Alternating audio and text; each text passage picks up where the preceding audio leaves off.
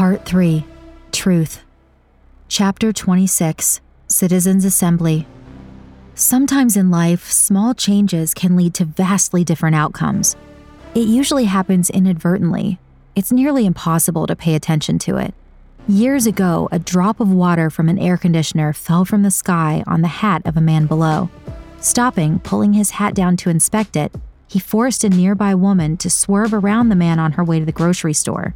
This split-second swerve caused her to miss the last chicken on display in the store. Unlucky for her, she bought the fish instead. Her husband ate it, and it was rotten, sending him to the hospital.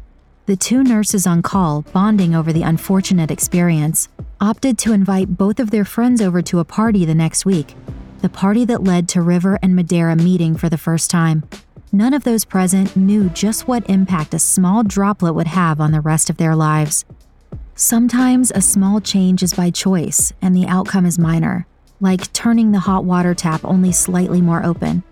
Sometimes the dominoes cascade into a wholly new reality.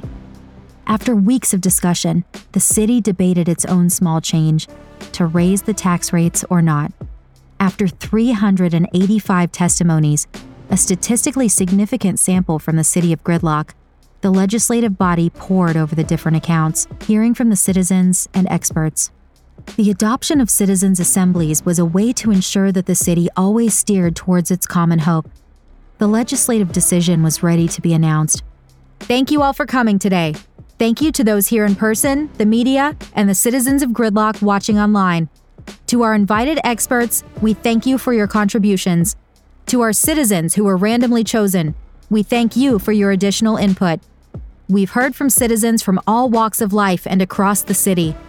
The concerns and benefits to raising tax rates were broad. To quote some of these concerns, increased turnover of the cars, destroying economic value of the mid-levels, and the additional burden to update always-on-sale prices. The benefits included a more dynamic use of the gridlock, increased net revenue to the city, ensuring that the gridlock remained closer to its original intent, the way to leave, and lowering car prices across the board due to downward price pressure. Both sides of the arguments were exhaustive. We've also heard good options and solutions towards avoiding volatility and ensuring fair access to the public car markets. The representative took a sip of water as a drop of it fell to her desk. It is thus, after consultation with the committee, that we will be putting forth a simple bill. We will raise the tax rates of the public car markets by 1%. It will be signed into law a week from now, and in 2 months, it will be activated.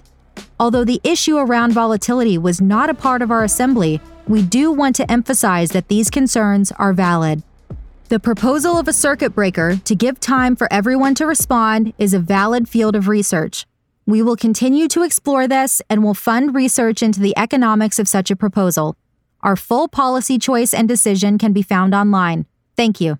That is all.